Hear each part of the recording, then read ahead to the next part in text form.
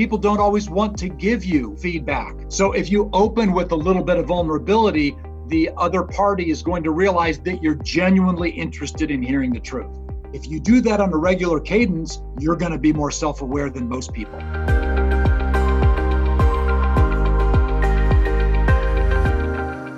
Welcome to another episode of the ROI podcast presented by the Indiana University Kelley School of Business. I'm your host, Matt Martella, joined by the Dean of the Kelley School of Business, Heidi Kesner. Here on the show, our mission is to help organizations make better business decisions.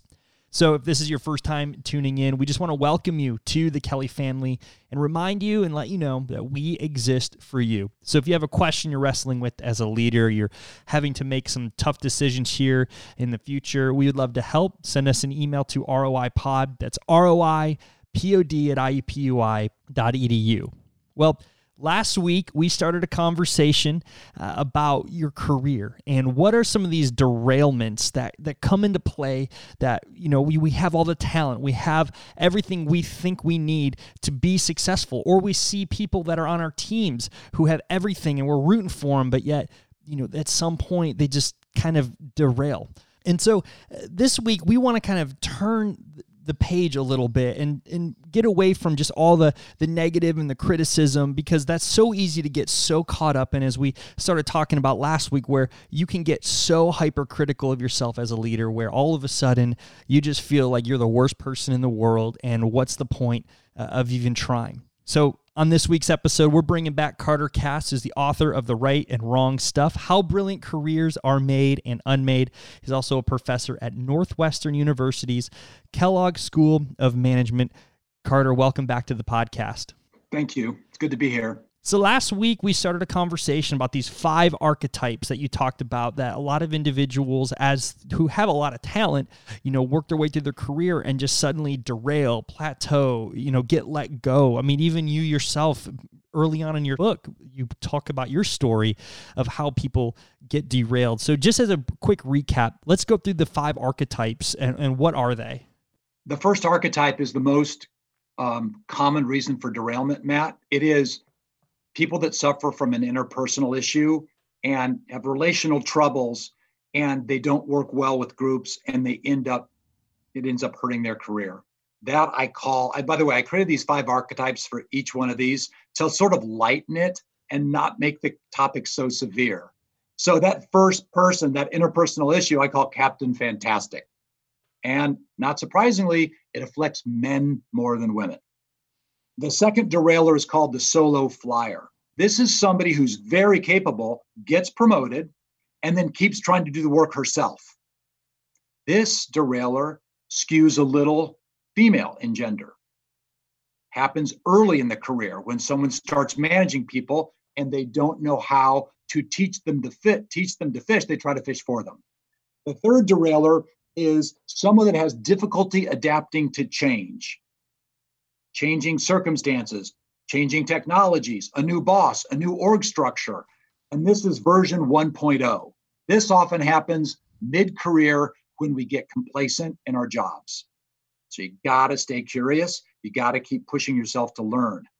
The fourth derailer is somebody who is too narrow. They've shot up the organization in a linear fashion. They haven't taken any lateral moves, and they end up derailing because they're pigeonholed as being an expert in one particular area, and they don't have enough breadth. They have plenty of depth.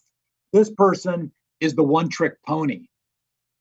The last derailer is one of the most prevalent ones, and it is called the whirling dervish. That derailer is someone who doesn't deliver on their promises because they say yes to too many things, and they don't have good organizational and prioritization skills.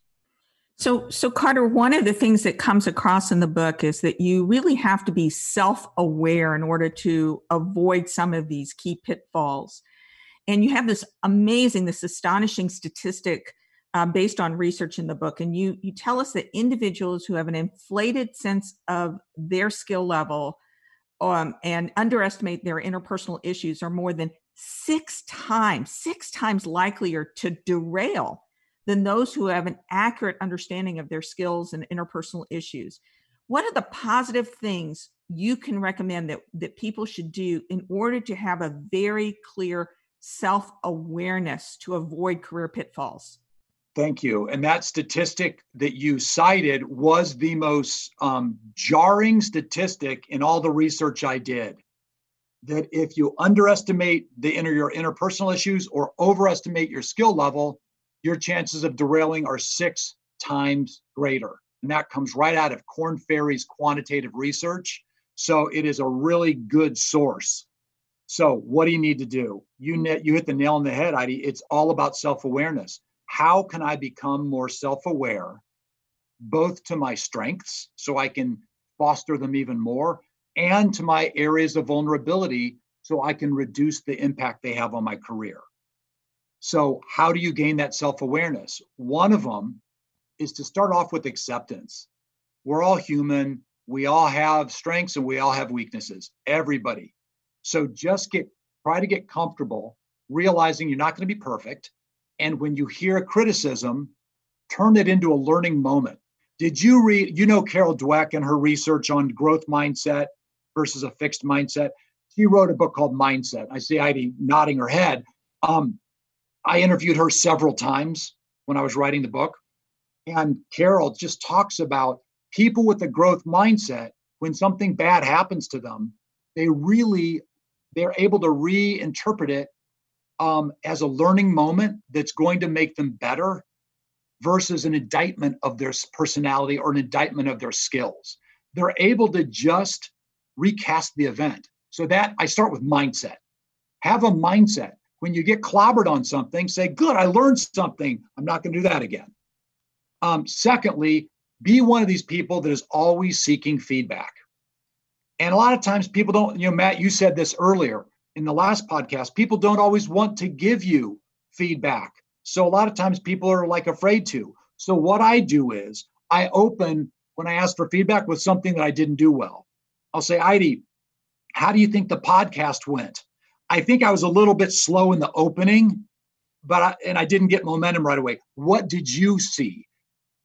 So if you open with a little bit of vulnerability, the other party is going to realize that you're genuinely interested in hearing the truth. And when you get that feedback, if you ask for it on a regular basis, right after something happens, right after a big presentation, right after you turn in the report, ask for feedback. If you do that on a regular cadence, you're going to be more self-aware than most people. And last week I loved how we ended the podcast where you were talking about how, when you're coaching people, you bring people in and you want to give, 2 things to work on, but also 2 of their strengths, because you don't like for me personally, I'm an individual. If I'm constantly self-critical and I think so much about the things I need to work on, I get overwhelmed and I potentially just shut down and say, forget it. There's just too much to work on. I'm a no good employee, a no good leader. I just need to stop. And I think for a lot of leaders, that is a common trait where you can get so overwhelmed when you become so critical of everything you do. So talk about, these reasons that people who are successful, because last week we talked about the 5 archetypes of people when they get derailed, but in your book later on, to kind of contrast, you also talk about, all right, what are the 3 things people do or characteristic traits that they have that make them very successful and keep them on the rails or keep them on track toward career growth? So this was really a fun part of the book. I went to turn the book in, and it was only about the wrong stuff. And Hachette Book Group, Hachette said, look, we will publish your book if, and I was like, oh, here comes the if you would also look at the right stuff and not just the wrong stuff. Because we want the book to be balanced and not just a big downer. And so I laughed, took my feedback, and went out there another year and looked and interviewed people and found out by mining hundreds and hundreds of 360s, I found that people that are in the top 10% in their companies in effectiveness, people that are rated at the top, they had consistently 3 competencies. So here's what they are. The first is they had an ability to bring others along with them. They were good listeners. They were empathetic. They were People wanted to get in their boat. People wanted to work on their projects because they were known as being fair, empathetic, and people that were givers. So Adam Grant wrote a book, Give and Take. And in the book, he talks about givers sometimes don't get ahead right away. Sometimes the takers get ahead right away. But in the end, getters get ahead because people want to work with givers. So the first thing is they're good at enlisting others. And they're good at it because they're fair and they're open and they're compassionate. So they're able to enlist others to their cause. Second trait, not surprising, they had tremendous perseverance. So Angela Lee Duckworth wrote a book called Grit. Great book. And he talks about the characteristics of grit and the importance, especially when you're growing up and you're young, in having persistence. And these people, I interviewed people that were in the top 10%, they'd say stuff like this. Well, I told them I'd get that spreadsheet by Friday, so I stayed there till 10 p.m. on Friday. They didn't turn it in Monday morning. Friday, Monday, who cares? They said Friday, so they stayed till they got the damn thing done. So that sort of persistence is the second trait. Third is my favorite. It's people that have tremendous learning agility. They are curious and they are very interested in increasing their understanding of themselves, of the world that they live in. And here's an interesting one. They are known to be people that pick up those areas in the project that nobody wants to do. Like you're in merchandising, somebody else is in marketing, and there's stuff that falls in the cracks between. They're the people that take those things that fall in the cracks and they own them. Nobody asked them to do it, but they're the people that bridge the gaps between functions. Sales, ops, whatever it is, there's always stuff that falls between the cracks. These high potential high performers see those things and they take the initiative to do it. Those are some great strengths that people have. One thing that was interesting in the book, Carter, is you talk about practicing the flip side of your strengths. And I'm wondering if you can elaborate on how your strengths in overdrive can actually become weaknesses and how you ensure that that doesn't happen. It sounds like it's an area of balance that's really important. So what do you mean by practicing the flip side of your strengths? That's really interesting. In the research, I found that many times people derail because they have an overused strength that becomes a weakness. So somebody who's analytical tries to analyze everything, even stuff that's not can't be analyzed effectively. Somebody who's a good team player is indecisive, can't call the ball. Somebody that's innovative wastes resources in trying to innovate everywhere. You get the point. Your strength is taken too far and it's overused. So I found this really simple, interesting tool called Offman's 4-quadrant analysis, OFMAN. Offman's 4-quadrant analysis is a very simple tool to help you. In the first step, you take one of your towering strengths and write it down. So maybe in the case I said, you're super analytical. You can make a pivot table smoke. Second step, you take that towering strength, analytical, and you say, can anything happen where I over apply this? Can I think of any circumstances where I over apply my analytical prowess? And you write it down. Well, sometimes I waste time because I'm trying to analyze everything and I vacillate and I don't make a decision. That's step 2. Step 3 is, what is the remedy for step 2? So when you over apply it, step 3 is, what is the corrective action you should take? And so, for example, I overanalyze everything. Step 3 is, you know what I should do in the future? I should decide up front what needs to be analyzed and stick to those things and not go down a rat hole. Step 4 is, when you don't follow step 3, how do you rationalize it? When you don't follow the remedy, what's your justification? because humans love to justify bad behavior. And so in this case of Mr. Analysis, maybe it's, I'm afraid that if I don't show my analytical skills, people will think I'm a fuzzy poet. So I went through this on one of my derailment areas, and it was hilarious how I justified. In my case, I have an exuberance, I'm a big personality. And I looked at the downside of my big personality, and then I looked at how I try to justify it. Well, if I don't have this big personality, people are going to think I'm not committed. That's not true. That's just me justifying behaving the way I like to behave. So that's that's Offman's core quadrant analysis. Towering strength, where is it over applied? What's the remedy? And when you ignore the remedy, what's your justification? As we start thinking about individuals who maybe aren't necessarily in management yet, but they have eyes on, they want to get in places of leadership within their organization, on their team, and they're maybe just fresh in their career and trying to work, how do you, with some of these traits of success, bringing people with you, perseverance, this ability to learn, how do you embrace these principles as a manager who does not have the quote unquote title or the, blessing from the higher ups yet? How do they bring people with them? I mean, how do you bring people along with you in your journey? How do you persevere, when you may feel like the low person on the totem pole? And how do you continue to want to learn, especially if you're fresh out of school and you're kind of burnt out from 4 years, 6 years, however long it took you to get to this place of being done with school?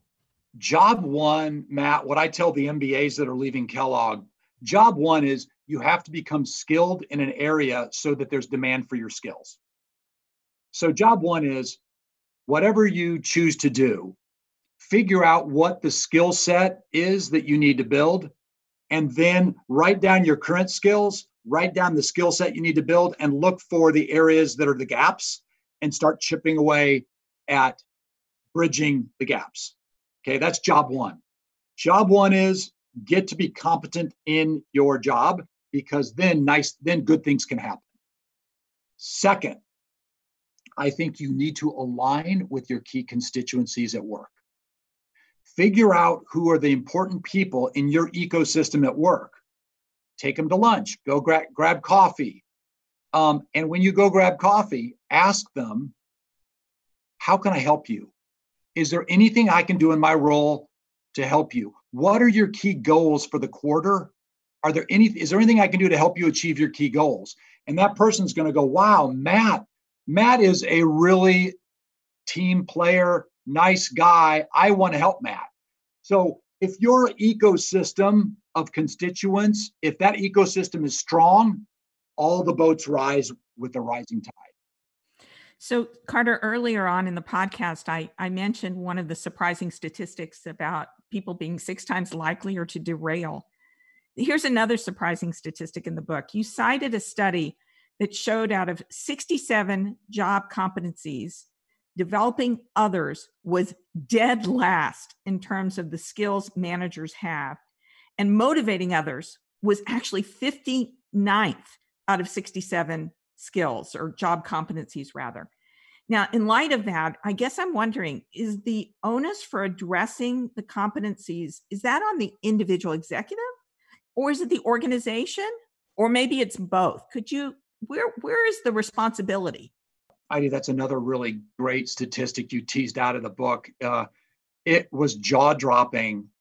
The lowest rated management competency out of 67 competencies from Lominger, that's the group that did it, was developing others. Basically, when I teach this material at school, I get dramatic and I say, it's a DIY career. It is a DIY life. The days of IBM giving you lifetime employment are done. The days you can count on that CPG company to take charge of your development are over. I'm in my mid-50s. They started disappearing right as I was in my 30s, in the 80s and 90s. Because of that, you've got to take control of your own career, because you can't assume your boss has your back, and you can't assume there's a development plan by your organization. Does that sound jaded? I hope not. I hope it sounds realistic. You've got to take control of your career. What does that mean? It means you got to find mentors. You've got to find people that you can count on to give you sage advice and help bring you along with them. How do you do that? The best way you don't walk up to somebody and say, would you be my mentor? You just say, I really loved your study you wrote on this. Can I ask you about it? And then people love talking about themselves. So they chat with you about it. And then afterwards, you say, hey, this was really useful. Maybe some other time can we meet? And they'll probably say, sure. You wait 3 weeks a month, you ask them out for another cup of coffee, and you start developing a relationship with them. So you reach out to people and you start finding a constituency network of friends and mentors to help you. Next, find the extracurriculars you can do that will be a differentiator for yourself at work. Maybe you're going to run the United Way campaign for your department. Maybe you're going to run recruiting to Indiana at the Kelly School. You're going to head up recruiting. Whatever it is, find somewhere you can contribute that's outside of the scope of your job that will give you visibility with senior management. Then another thing I think is look for opportunities to take lateral moves to deepen your breadth of understanding of the different departments at your company. So after you've become a good functional expert in your area, when there's an opportunity to take a lateral move, I would consider it. I took 2 big lateral moves in my career, one in sales, where I was average, and then one in merchandising. And both of those lateral moves helped me gain the skills to become a CEO.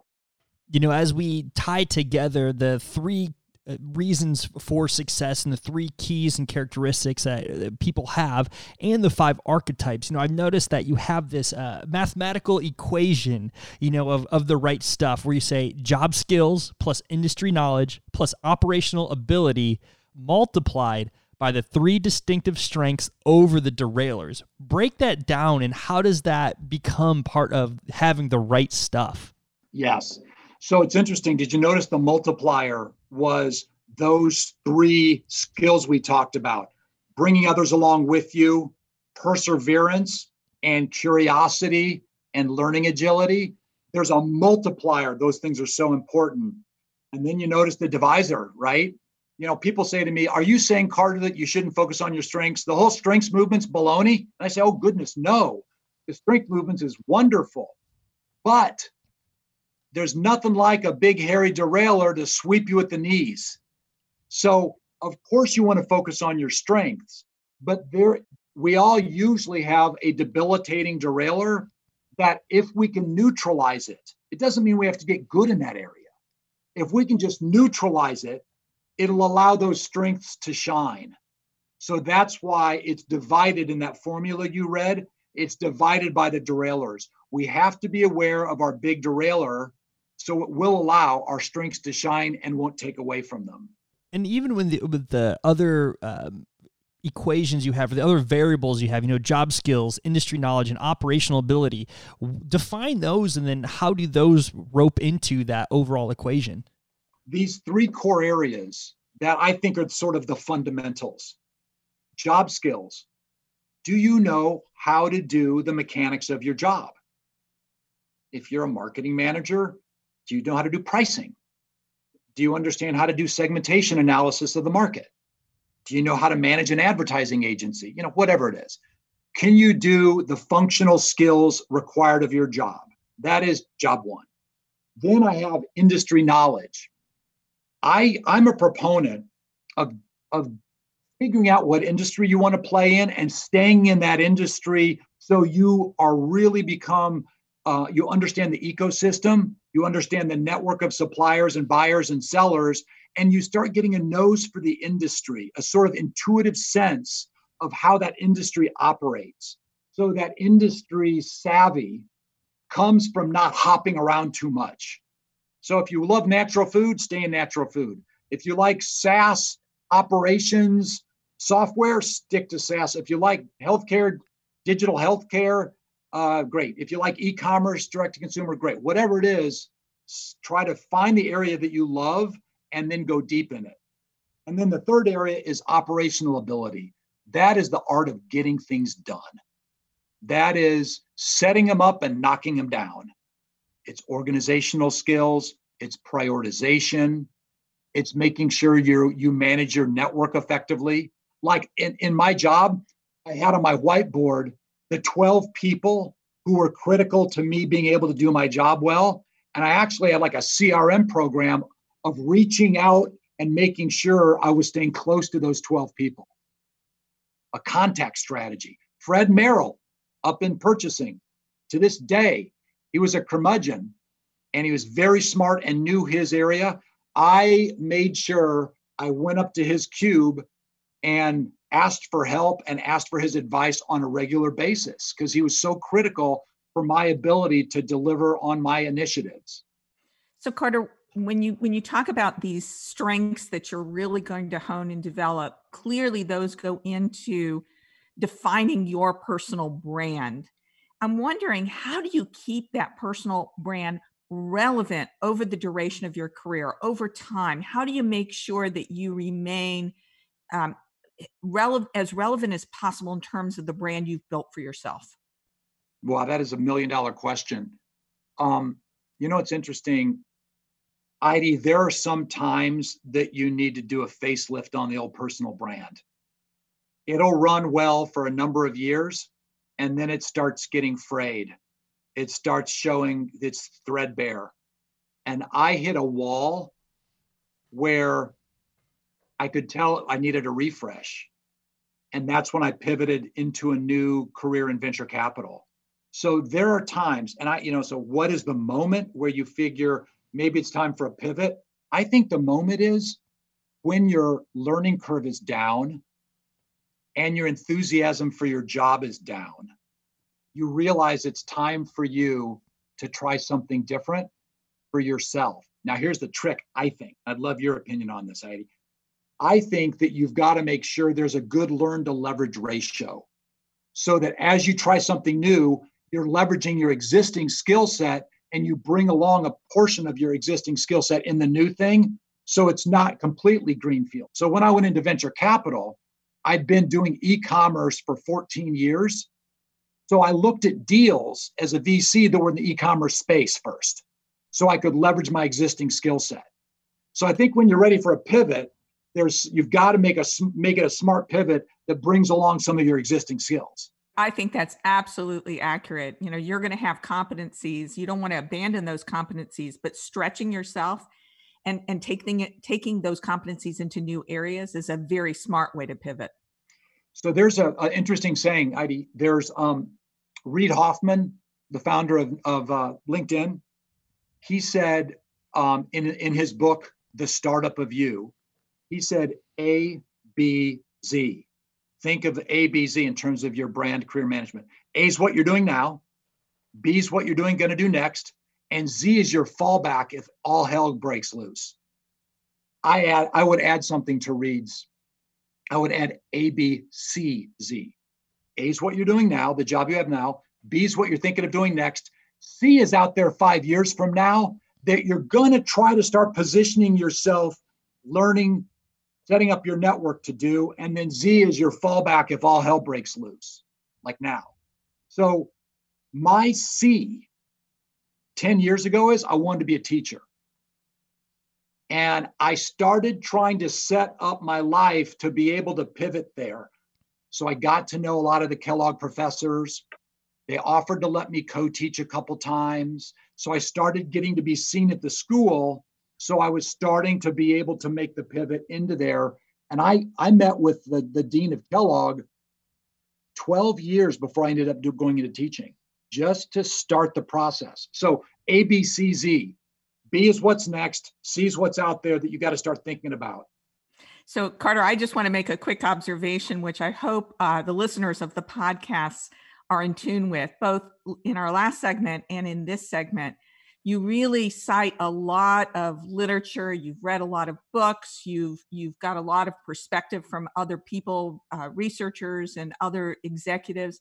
And that's really important because what it means is you're always in learning mode. You're always gathering information that's going to help you, internalizing that information and using it. And I think that has just demonstrated a very important point for executives. You need to keep that learning mode and keep stretching and gathering information that's going to help you throughout your career. So thank you for demonstrating that. No, thank you for that compliment. I appreciate it. And I think being in academics has really helped me because there's a lot of professors around me that model that behavior. So that it helps reinforce it for me.